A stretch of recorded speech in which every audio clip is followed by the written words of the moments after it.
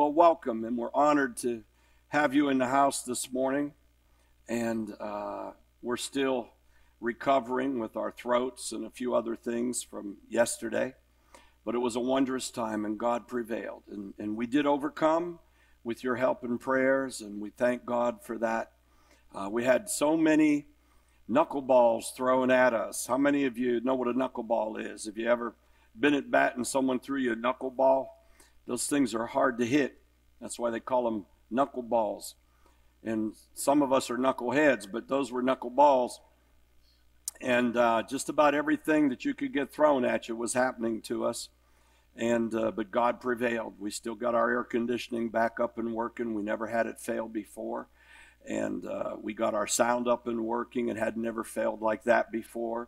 We blew a whole bunch of monitors, which still aren't working. So today we were mostly up here without hearing ourselves. So I hope it was okay for you. And it could have been disarray, but Jeff and I were just sharing that we remembered when we started here, our entire instrumentation was one old piano that was left behind and half the keys didn't work. So bless the Lord, oh my soul, and all that is within us. And God has done great things. Let's give him a hand. We thank him. We thank him. We're excited about what God is doing and what he's going to do. And one of the assignments that I've received is to do an exposition of all of the writings of E.W. Kenyon. Now, so that we're clear, I don't worship E.W. Kenyon. In fact, I don't even agree with a few things. Most things he and I are in total agreement with. And he's been a spiritual father to me from heaven because he's passed on in 1948. And his books have been a good foundation and teaching for me in many ways. But nobody's infallible. And God has shown more revelation in a few areas. So I count it a great honor to be asked by Whitaker Publishing to do the exposition on all of his books that are being republished. And one of those books is called The Two Kinds of Righteousness. It's actually one of his smallest books, so I'm really glad they gave me that one first. And righteousness is not dealt with enough. So what I'd like to do is take us on a journey together through this exposition of righteousness, not just E.W. Kenyon's writings, but righteousness as we've seen in the revealed Word of God. And if the church, and when I say the church, I'm talking the ecclesia, I'm talking the vast body of Christ, were to grasp the power of righteousness in our lives, we would be unconquerable in every facet. There wouldn't be a political party. There would be one group called righteousness. There wouldn't be differences of opinion about what's right and wrong with God. There would be one right, and it's called righteousness. I heard it said recently, in fact, just a couple days ago, and this may catch you by surprise, it did me. How many denominations do you think are in the world today? Religious denominations? 1,000? 500? 1,000? 10,000? 35,000. How many denominations are you think just in the Baptist faith? 168. Even the Baptists can't agree on what not to agree with. How many Pentecostal denominations do you think there are? Over 10,000. We're a body that is trying to find itself, aren't we? And we find the little things to disagree on rather than the big things to agree upon. And Jesus boiled it down so well when he said, hey, if they're for me, then they're not against us. And bless them. We have to meet at the cross. We have to meet at the place of reconciliation and restoration. And what does that for us is our comprehension, but also our apprehension of the righteousness of God in Christ. So I want to share with you a little bit about that. First of all, one of my favorite statements, declarations in the epistles comes out of the letter to the Ephesians by the Apostle Paul. It's in chapter 1. And in his greeting in chapter 1, he begins with the blessings of righteousness, the blessings of redemption in Christ. And let me read it to you in chapter 1, starting in verse 3 of Ephesians. Blessed be the God and Father of our Lord Jesus Christ, who has blessed us with all, somebody say all, how many? All spiritual blessings in heavenly places in Christ, according as he has chosen us in him before the foundation of the world, that we should be holy and without blame before him in love, having predestined us unto the adoption of children by Jesus Christ to himself, according to the good pleasure of his will. Let me break it down very simple, because we have other areas to move into right now. Because you have accepted Jesus Christ, and if you haven't and you're watching online, I want to welcome you. We give you a big hello, and those will be watching later, wherever you're at, across this globe. We thank you. But most of all, to understand that we can apprehend all of the spiritual blessings. How many? All of the spiritual blessings. Let me have you stop a moment and consider what your thoughts of God are. How big is God to you? Is he as big as your last problem? Is he as big as your existing problem? Is he as small as your last failure? Is he the one that got you through a problem and then you forgot him as you moved on to make decisions in your life again by yourself? How big is God to you? What is there that God cannot do? What is there that God has not done? What is there that he declares that isn't done from the morning till the night and across all of eternity in the highways and skyways of the universe? That's how big God is.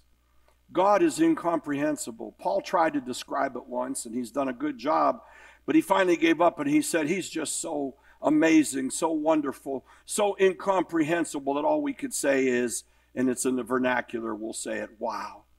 That's all we can say about God. He's so much more than anything we can possibly consider or know or wonder here in this form on earth. I'd venture to say that no matter how much we study the Word, how much revelation we get, how long we pray, that we still only know a fraction of him here on this earth. He's that big. He's that magnanimous. But yet, because he raised his son, he did it for only one reason, that you and I might be adopted. Adopted.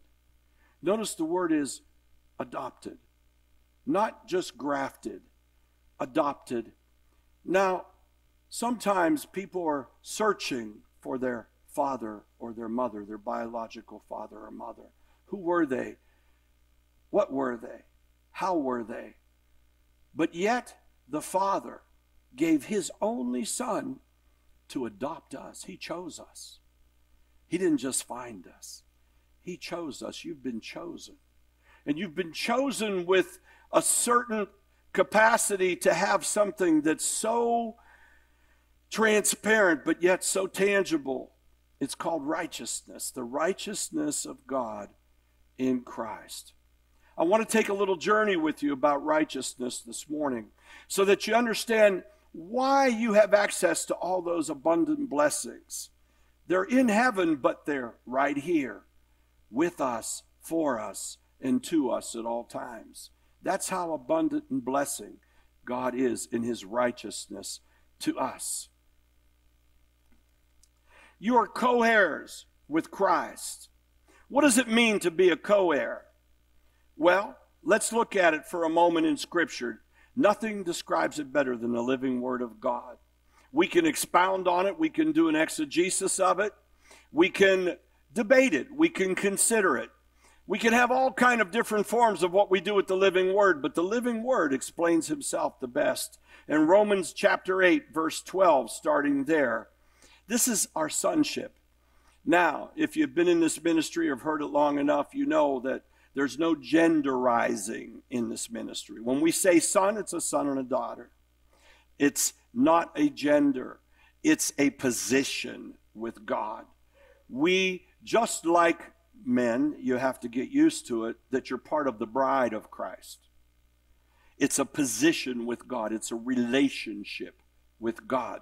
So we have a sonship with him. Neither male nor female, but a sonship that's equal to the sonship that Jesus Christ has with him. The Father wasn't satisfied with the only Son. He wanted many sons. And so now we become the father in his family. And their sonship through the Spirit of God, starting in verse 12, chapter 8 of Romans. Therefore, brethren, we are debtors. We are in debt, not to the flesh, and not to live according to the flesh. For if you live according to the flesh, you will die. But if by the Spirit you put to death the deeds of the body, you shall live. For as many as are led by the Spirit of God, these are sons of God. For you did not receive the spirit of bondage again to fear, but you received the Spirit of adoption, by whom we cry out, Abba, Father. The Spirit himself bears witness with our spirit that we are children of God. And if children, then we are heirs of God. Heirs of God and joint heirs with Christ. If indeed we suffer with him, that we may also be glorified together.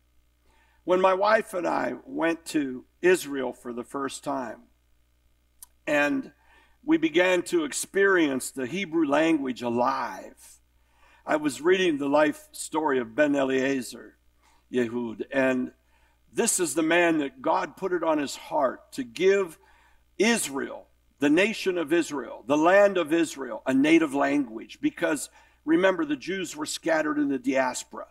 And most of the language that was preserved, if any, was Yiddish. Yiddish is a little bit of Spuglish. Haksamash. You got some stuff in there that has some Hebrew in it, but it has German in it. It has some European in it, and then some Spanglish in it. And it just mixes it all up into a nice salad, and it's called Yiddish. But he didn't want Yiddish to be this language, because Yiddish is a slang, and Yiddish is whatever culture you were raised in. And for example, in Yiddish, a Hebrew is called a Yid. And so when we were growing up and I was with some of my Jewish friends from Liberty High School, we'd call Yids, hey Yid. But that's really not the Hebrew language. So Ben Eliezer decided that the people, in order to have an identity as a nation, needed a language. And he took the Hebrew language and he began to expand it and to give it words that went throughout the entire vocabulary. And in some of them, it wasn't that he was creating them, he was taking parts of different Hebrew that had been spoken and preserved only as a holy language. So the rabbis got upset with them in their legalistic, Pharisaic, Sadducetic ways. And they had him arrested. And they stopped his printing press and his editing. And they threatened him with incarceration. Well, there was a very wealthy Jewish man who seemed to be the one pulling all the purse strings for Israel at that time, and his name was Baron Rothschild. And he was the one who decided who got money or who didn't get money. And this, remember, was a fledgling people with no place to go. They needed funds. And so everybody wrote him letters, pro and con, against the identity of the Hebrew language. And someone wrote on behalf of Ben Eliezer's side, and finally Baron Rothschild ruled. And this is how he ruled. He sent back a cable to the rabbis, and he said, you do best to pray. Otherwise, what he was saying is, leave your hands off of this, or I won't give you money. And so Ben Eliezer went forward, and we ended up with the Hebrew language. So my wife and I, we end up in Israel after a little journey through Egypt, and tattered and broken and no clothes and poor. And I was pretty sick. I left with gangrene, and I still had it when I was there, and trying to preserve and save my leg. And it was a very difficult time. Plus, I picked up a really good case of salmonella while I was in Egypt eating rotten pigeons. 2 portions, because I got one and my wife didn't want to eat hers, so when the host wasn't looking, she put hers on my plate. So I took one for the family. And we're walking through the street of Ben Yehuda, right in the front of where the auditorium is, where they had the Nazi crime trials. And I'm just amazed at the heritage of where it's at, and it's all coming alive and percolating in my body. And all of a sudden, we hear this little boy chasing his father. He's yelling, Abi, Abi, Abi. And my wife and I looked at each other and said, Wow. Abba, Father. So we understand when Paul writes in the Romans, I believe it was Paul that wrote the Romans anyway. Do what you want with it. When he writes in the Romans crying out, Abba, Father, it's the most intimate cry of a child to their Father in heaven. He says, we've received the Spirit. We've been adopted to where we can cry out, Abba, Abba, Daddy. It's even richer than Daddy because it comes from the root of the name of God, Adonai. Abba, Abba, Adonai Abba, Father Abba, God Abba, Creator Abba, Almighty God Abba. And everything that He is, you are heirs of. All the exceeding blessings from heaven above are ours. Now here's the tragedy of religion. 35,000 denominations, we still don't have it figured out. What a perplexity. What an irony. But today you and I are going to figure it out. How's that sound? Are you feeling bold enough that you can figure it out? Here it is. It's so simple. It's right in front of us. Why have we failed? Most of our hymns, have you thought about them? And we're talking about the old hymns. Some of the new ones get it a little more right. They're all about what happens after death. Then we have songs, go fly away, what happens when we fly away? Whatever you want to believe. What happens when I get in the great blue and blue? What happens when I walk through the pearly gates? I can only imagine. Everything's about what happens afterwards, but the truth of the matter is that Jesus didn't come to just give us hope about the eternal life after. He came to give us an abundant life, and life even more abundantly in the here and now. And so 35,000 denominations could make it very simple if we all just said, Jesus now. Jesus now. How about this? You're going to have rest when you get to heaven. Just keep plowing on, keep suffering right here in the now and now. But when you get to heaven, you're going to be at rest. Well, you know what? I'd like some rest right here in the now and now. How about you? How about if you're able to be in the storm and fall asleep in the back of the boat? How about if you're able to see lightning all around you, but it can't touch you? How about if 10,000 shall fall at your feet, but not a hair of yours will be touched? How about if nothing can touch you, hurt you, harm you, confuse you, confound you? You can rest through it. And let me tell you, there's one person I know that can sleep anywhere, at any time, in any place. I think he's asleep right now, Jim Mariotti. Thank you. He has perfected it like nobody I know. Eyes open, hands on the computer. I think he even drives that way. His wife will tell you they get in an airplane before the door is shut. He's asleep. Do I tell the truth, Dottie? And he doesn't wake up until it's time to get off the plane. He doesn't know where he is or how he got there. He doesn't care. He knows how to rest. He knows how to rest. He knows how to rest. Rest is made for us now. Psalms 23 wasn't about the by and by. Yea, though I walk through the shadow of the valley of death, I shall feel no evil. Huh? Religion doesn't do it very well, does it? How about this? When you finally get to heaven, you've overcome. Yeah, you made it. Well, is that all we're doing is trying to make it?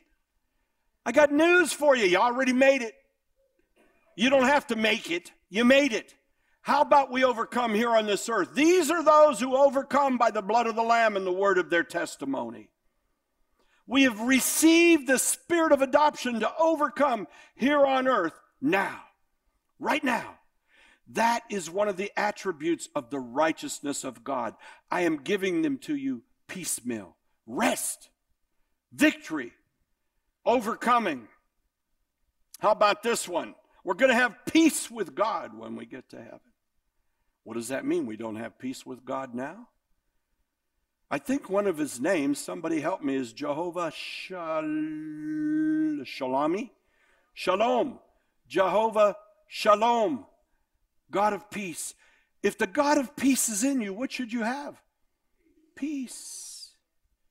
Is he in you or is he about you? Jesus said, I've come to bring the kingdom here on earth. And later on, we get this revelation, the kingdom is in us. The kingdom of God in us. The peace, the rest, the victory, overcoming. How about this? How about the people that on this side of heaven, this side of eternity, they say, well, it's our lot to suffer. We need to have misery. We need to be poor. We need to have disappointments. We must be able to wallow in our weaknesses well. Take it like a good soldier of God. Just turn the cheek and never stand up. After all, if you're not suffering, Jesus suffered. We have it so wrong. Philippians 3:10, that I might know him and the power of his resurrection and the fellowship of his sufferings, conforming even unto his death. You see, we got to add one more scripture to that. We were baptized with him into death, but we were raised with him in his resurrection into life. Some people get stuck in the baptism into death. Oh, Lord, it's always going to be this way. It's never going to be any better. But when I get to heaven, this will all be behind me. I don't like that religion. I don't like that lack of faith. I don't like that attitude that wants to suffer. You know, every time we have a situation or a problem, it can become two things to us. It can beat us down, or we can look at it as an opportunity to grow and raise up. It's what you make of it.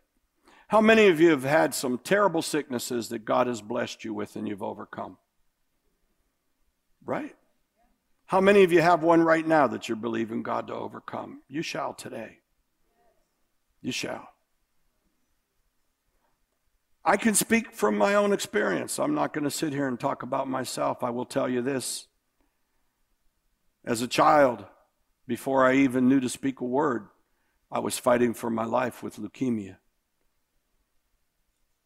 Age 2, the light of the Lord came into that little room where they said I wouldn't be alive in the morning. He visited me.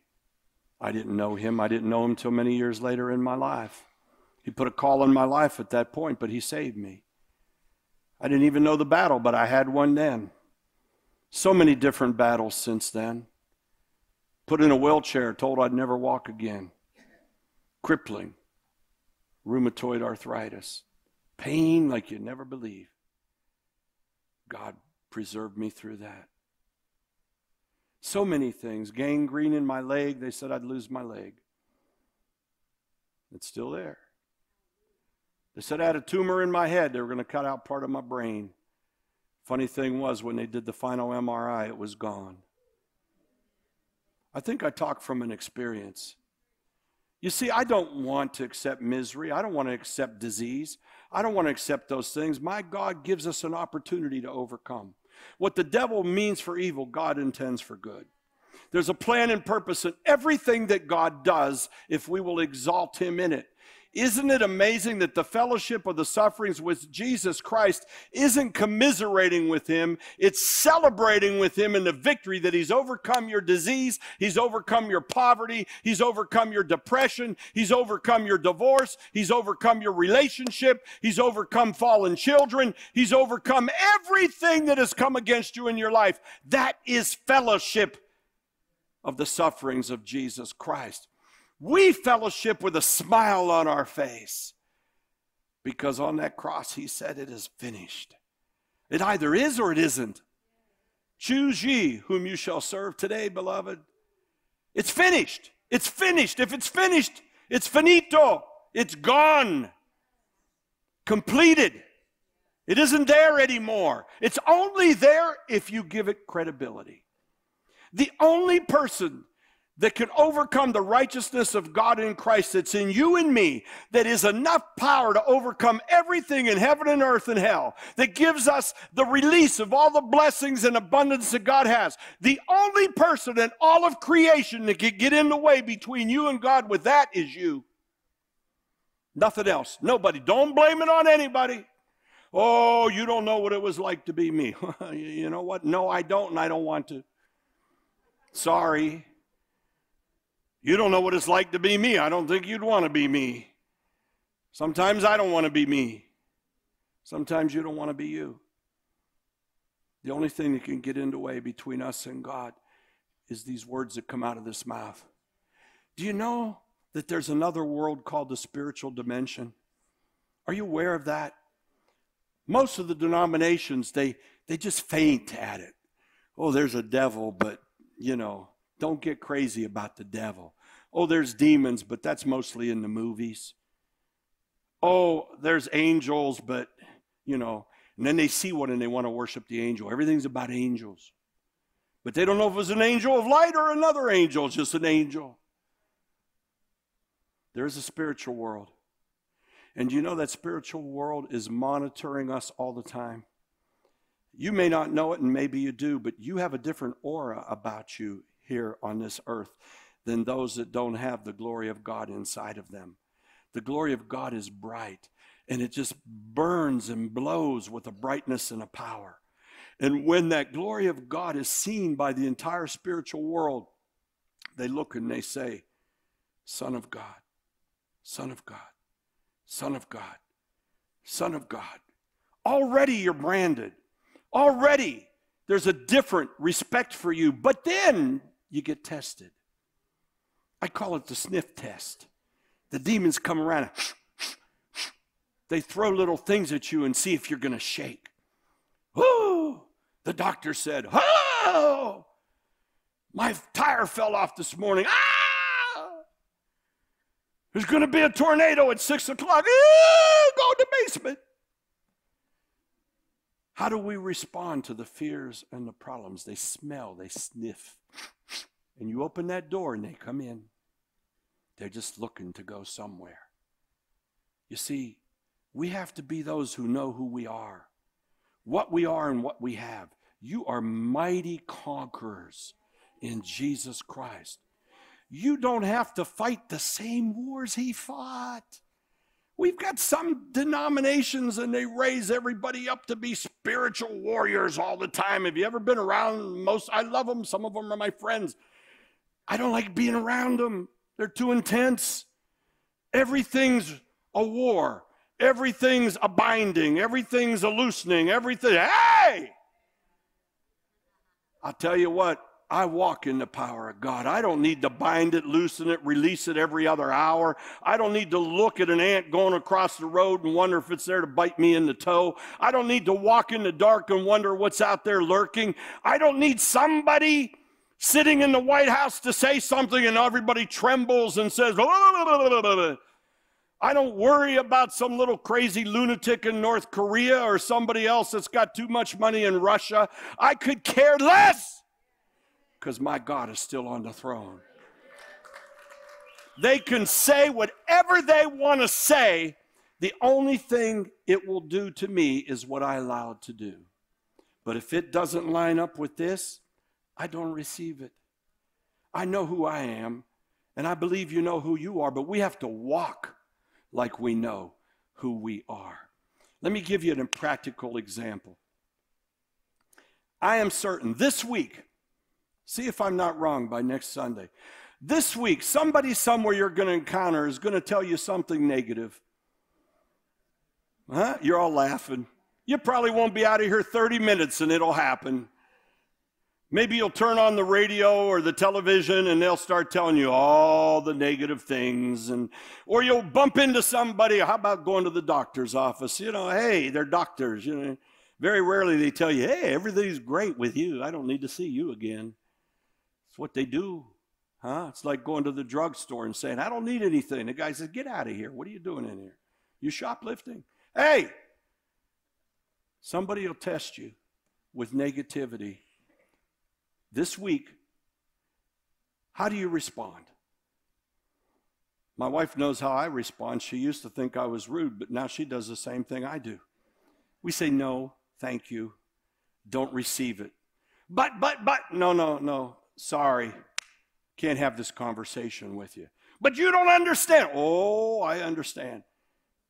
Conversation's over with. Thank you very much. God bless you. Bye-bye. You know, we had a tremendous miracle with Laura Lee just a couple weeks ago. It was frightening. Yes, we were frightened. I'm not afraid to tell you that, but I didn't give in to the fear. I didn't let the fear dominate. I pushed the fear back, and even though the gates kept coming in on her and myself, and Anwar was with us, and some of the people in the church were praying, it was the floodgates opened up, and they meant well, but they tried to get us, first me, then her, to accept a stroke. Onset of dementia, onset of TIAs, onset of, they were throwing so much stuff at me, all I could do was say, no! I don't understand any of that. No, but no, you're not going to explain it to me. You don't understand. I don't understand it. It doesn't speak my language. My language is no. My language is only what God will do, and God didn't destine this upon her. 5 hours later, fighting, warfaring, God begins to move in the miracle. And by the next day, they run all these tests, MRIs, carotid, everything they could run, test after test. She was bruised up one arm and the other arm. She got so healed that she was mad at everybody in the hospital by about 10 a.m. She had her bag packed. She said, I'm out of here.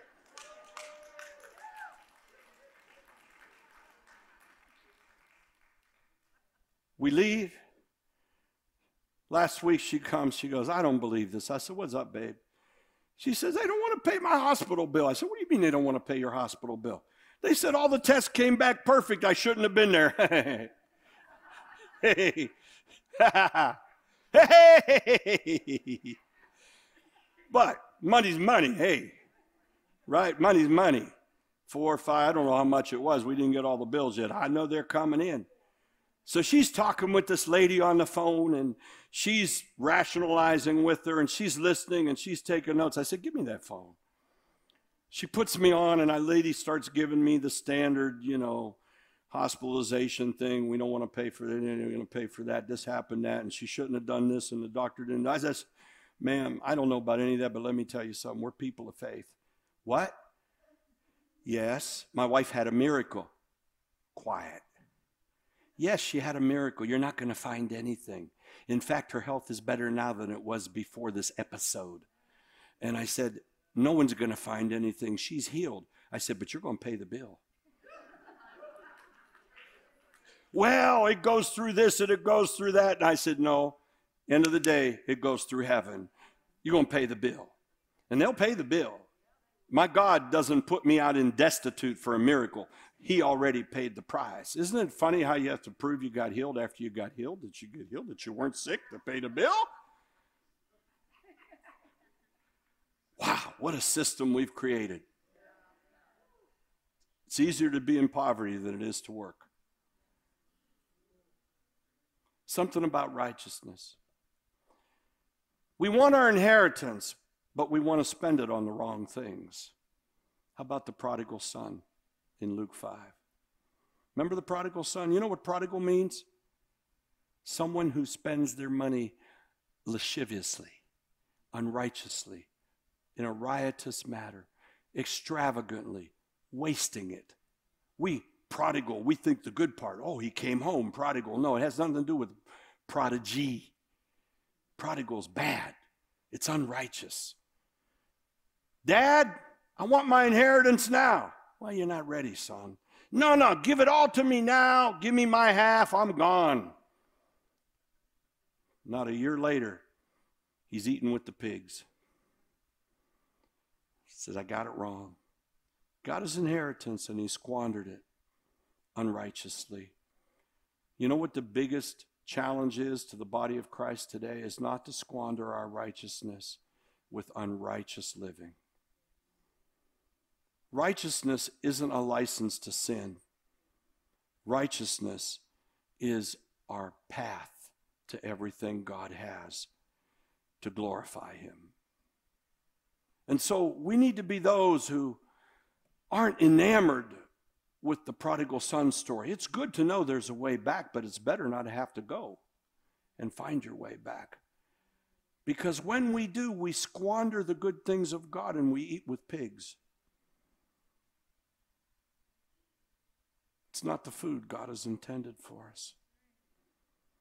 Righteousness. How about this? What does he mean when he says, you are complete in him who is the head of all principality and power? When do we become complete? When do you become complete in him? Ponder it a moment. Do you become complete in him when you're born again? Or do you become complete in him when you get the faith to know you're complete in him? Let's get deep a minute. It's the old glass half full, half empty trick, right? What do you see? I see half empty, I see half full. When are you complete? Well, I liken it to this. You fall asleep tonight, you wake up in the morning, and there's a notice in your mailbox that you just inherited $10 million. But it doesn't tell you how to get it or where to go. It just tells you got it. You say, but I think it's real because that really was my lost uncle, and I heard he was very wealthy, but darn, I had no relationship with him, and how do I get it?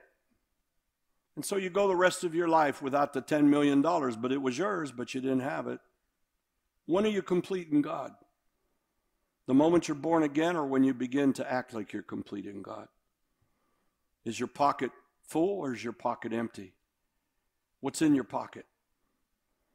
You see, I am learning. Paul gave us a scripture. He told the Corinthians, be reconciled unto God. He wasn't telling them to be born again. He was telling them, be reconciled unto God, who fills you with all righteousness. He was telling them to begin to reconcile. How many of you know anything about accounting and what it means to reconcile your books? Nothing's worse than books that aren't reconciled. I see the banker waving back there. Yes, Don, he's saying reconcile your books. Bankers do not like businesses that don't know how to do accounting. You get in trouble so fast. You're making money, but you're losing money. You're paying out, but you don't know what you're doing. Pretty soon, you just worked for nothing for over a year or two, or somebody steals it from you. You have to reconcile. It's the same thing. Paul was telling the Corinthians, reconcile with God. Don't just know about it. Reconcile yourself with it. How do you do it? First of all, we put obedience into our spirit to God. We don't do the things of the flesh that we want to do. We do the opposite of those things. It's better to do nothing than to do the wrong thing in the flesh. That's what we just read. So we need to stop. We need to put stop gaps in our life. Sometimes it means people. We need to avoid some people. People that come to us like a big light, and they satisfy a moment in our life, and we say, oh, God must have put them in our life. But all of a sudden, they begin to fill our ears with this stuff that's not of God. And we begin to eat it because it's a little tasty at first. You know what it's mostly called? Deceit and gossip. You need to get our antennas up to what is deceit and gossip and not receive it and not repeat it. We need to throw it out. It's a poison in our systems. It's unrighteous. And when it's unrighteous, then you're not completed. If you're not completed, you don't have access to the things that God has for you. It becomes a stop gap, a gate. Only we can be in the way of what God has for us. No one else can be. Don't blame it on anybody else. Jesus said it so well, didn't he? He said, don't look, and I say telephone pole, for the log in someone else's eye, or the splinter in someone else's eye when you have the telephone pole in your own eye. You see, we want to find that splinter. And boy, we seem so righteous sometimes when we begin to embellish it. Righteous unto unrighteousness. So many other ways to operate in righteousness. One of them is simply to give it all to the Lord. What does it mean to give it all to the Lord? Well, the first time I saw that and read that, I literally gave it all to the Lord. I packed up my Mercedes. I filled it up with all my ownings. I opened up my door. I gave everything away. I took all my clothes to the Salvation Army. I emptied my bank account. I gave the car away. I gave everything away. I had nothing left. Nothing. Nothing. That's not what it meant. I wish I'd have known that then.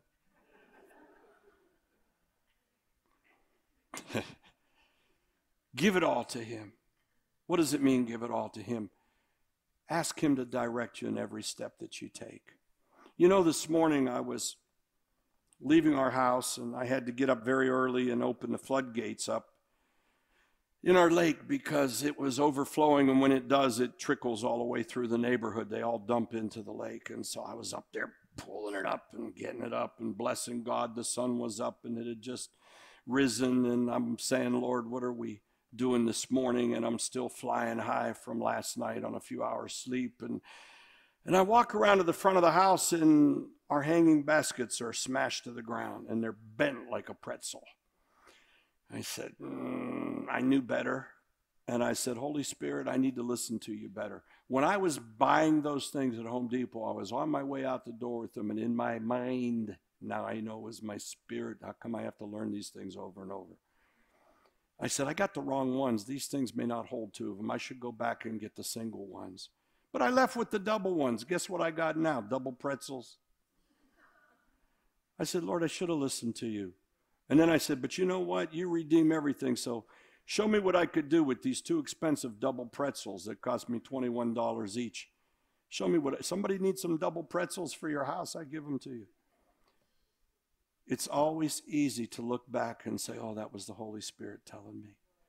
We need to stop and walk in the Holy Spirit. He does speak to us about the little things in our lives and the big things in our life. Don't get so legalistic that you're afraid to do anything without some big confirmation from God. If you're walking in the Spirit, then he's walking you and leading you and taking you with everywhere you go. The steps of the righteous man are ordered perfectly by God. So you don't have to wonder, should I get gas here or should I get it there? Don't get over legalistic about it.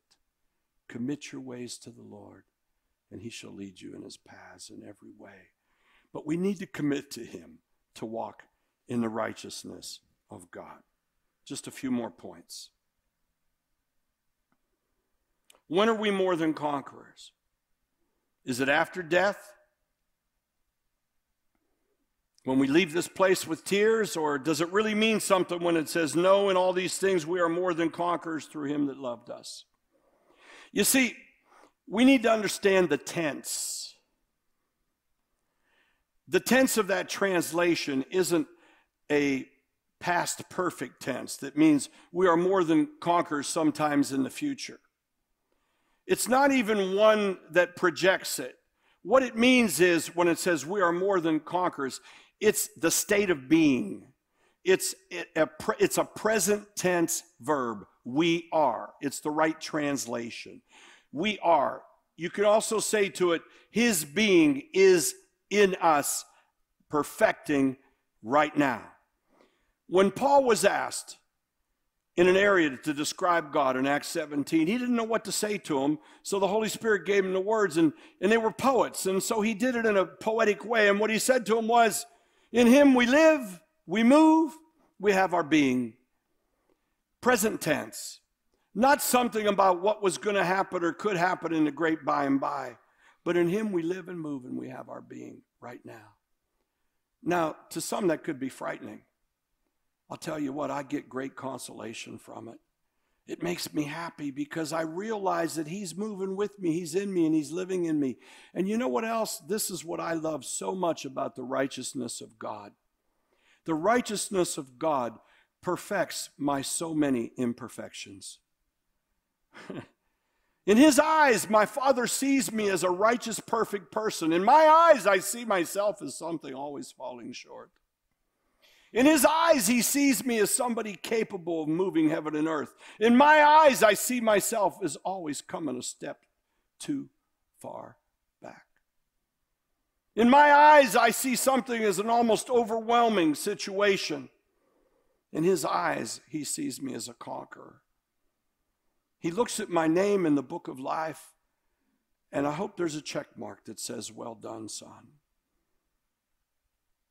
In my eyes, I want to believe in a religion that says I need to do this, this, and that, and this to get to that. In his eyes, he says, no, it's already done. It's the state of being. In him we live and move and have our being. The righteousness. He was made sin who knew no sin, that you might be made the righteousness of God in Christ Jesus. There was an exchange that happened when Christ rose from the dead. And in that exchange, it took your sinful nature, my sinful nature, and our sin consciousness and exchanged it for the righteousness of Christ. Can you imagine how defeated the devil knows he is? I would have loved to have seen that one moment in hell when all of a sudden the revelation hit him. Uh-oh, I really messed up here. Paul said they wouldn't have crucified him if they would have known what was going to happen. The devil didn't know. The deceiver was deceived in his own pride and arrogance, and he still is beat by taking him in his own pride and arrogance. He thinks he's got you with a disease, but God's got you with a testimony. He thinks he's going to step you down when God's going to raise you up. He thinks he's going to buffet you when God's going to say, no, this is my son, this is my daughter, in whom I am well pleased. He thinks he's going to give you a tempestuous storm. And God says, no, it's just going to speed you up to get to the other place faster. The winds that he intends to buffet you will be the winds in your sail, and you will soar like an eagle. The devil still is falling into his own snares. Somebody help me, but I believe there's a psalm that David prayed and said, Father, let them step upon their own snares.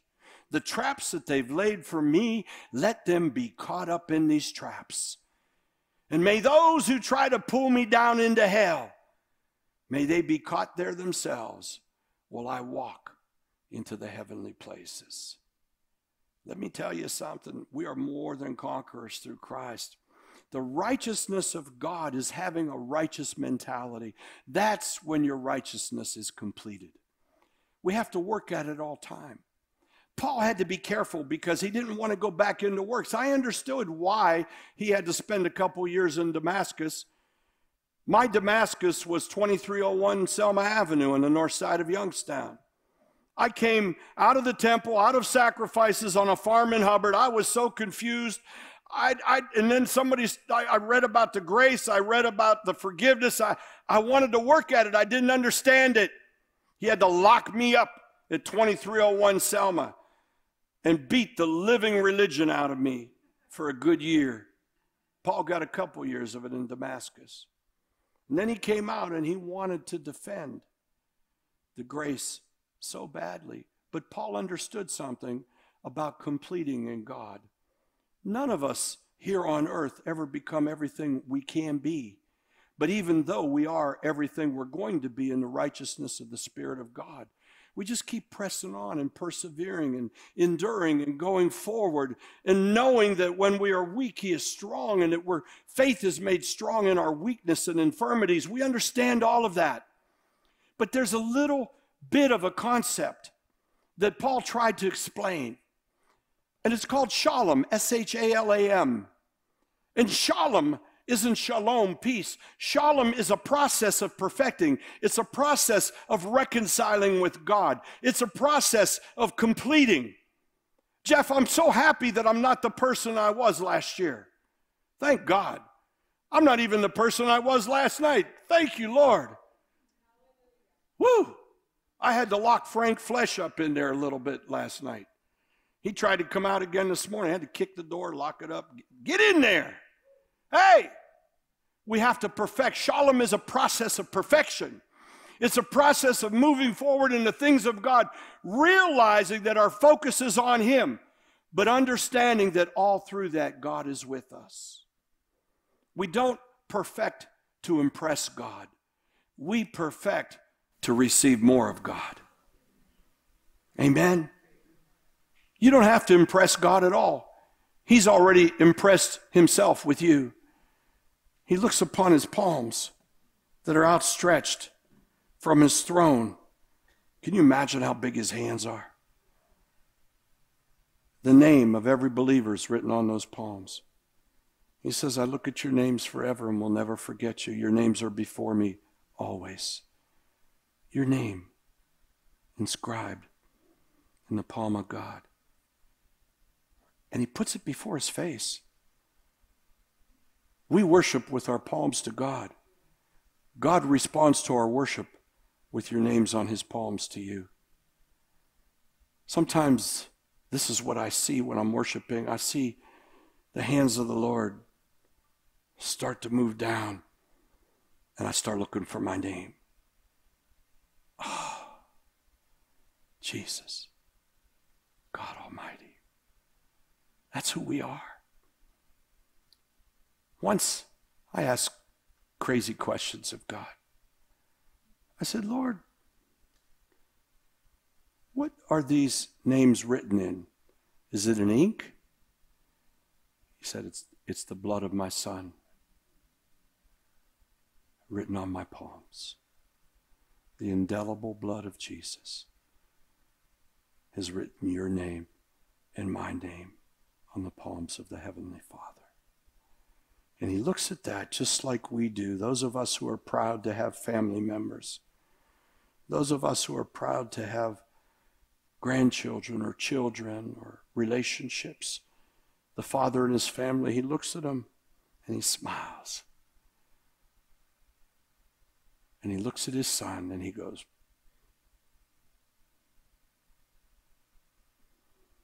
and then He says to His Son, it's all yours.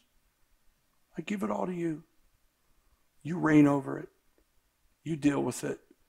And just like a grandfather would like to do, he said, I'm just going to enjoy this on my hands. You take care of the heavy work right now, son. And when you're all done, present me your bride. Bring your bride to me. Holy, blameless, spotless, no wrinkles. Ladies, no wrinkles. You men don't care. No wrinkles. A beautiful bride, washed in the blood, raised by the Holy Spirit, loved by the Father, with promises never ending. The righteousness of God. I'm going to stop there. If the Lord allows, we'll be taking this journey together on the righteousness of God. There's so much more to share with you. I dare say that revelation and faith to receive the righteousness of God is that which releases us unto all the other attributes of who God is alive in our lives today. Please don't put on yourself any chains. You're better than that. You're so much better than your own comprehension of who you are. And by all means, don't let anybody else put a chain on you. Because you're unchainable. You can't be controlled unless you allow yourself to be controlled. It's good to hear what the accountant has to say, what the tax advisor has to say, what the counselor has to say, what the doctor has to say, what the judge has to say. They're not the ultimate truth. The ultimate truth is the one who can do everything He says He can do for you and I.